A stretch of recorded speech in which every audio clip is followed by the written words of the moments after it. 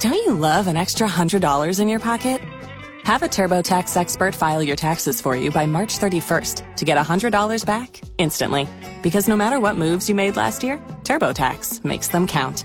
That means getting $100 back and 100% accurate taxes only from Intuit TurboTax. Must file by 3/31. Credit only applicable to federal filing fees with TurboTax full service. Offer can be modified or terminated at any time. I'm Jeff Moats, KFOR Sports. Perhaps the biggest challenge yet this season for the Nebraska football team will be hosting number 9 Michigan this week, with the Wolverines touting as the number 1 offense in the Big Ten. Defensively, the Wolverines do everything well, according to Husker offensive coordinator Matt Lubick. When they bring different guys in, the different guys, that level still stays at a high level as far as guys playing fast, running the football, being physical. They've created a lot of negative plays, which has got guys behind the sticks and forces you to do things that you may not want to do.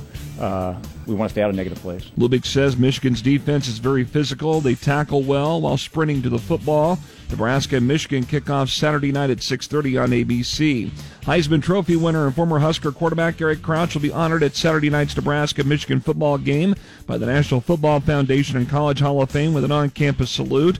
Crouch is a 2020 College Football Hall of Fame electee.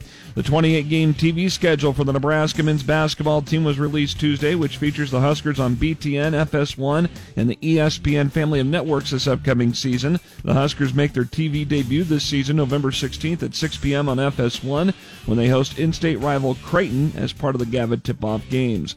Baseball news, Lincoln Salt Dogs have re-signed manager Brett Jody for the 2022 season after Lincoln finished this year 53-47 and 1 game away from reaching the playoffs for the first time in 4 years.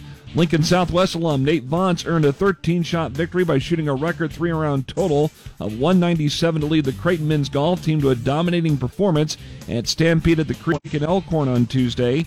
Creighton topped the field of 6 teams with an 836 total, easily the best 54-hole performance in school history.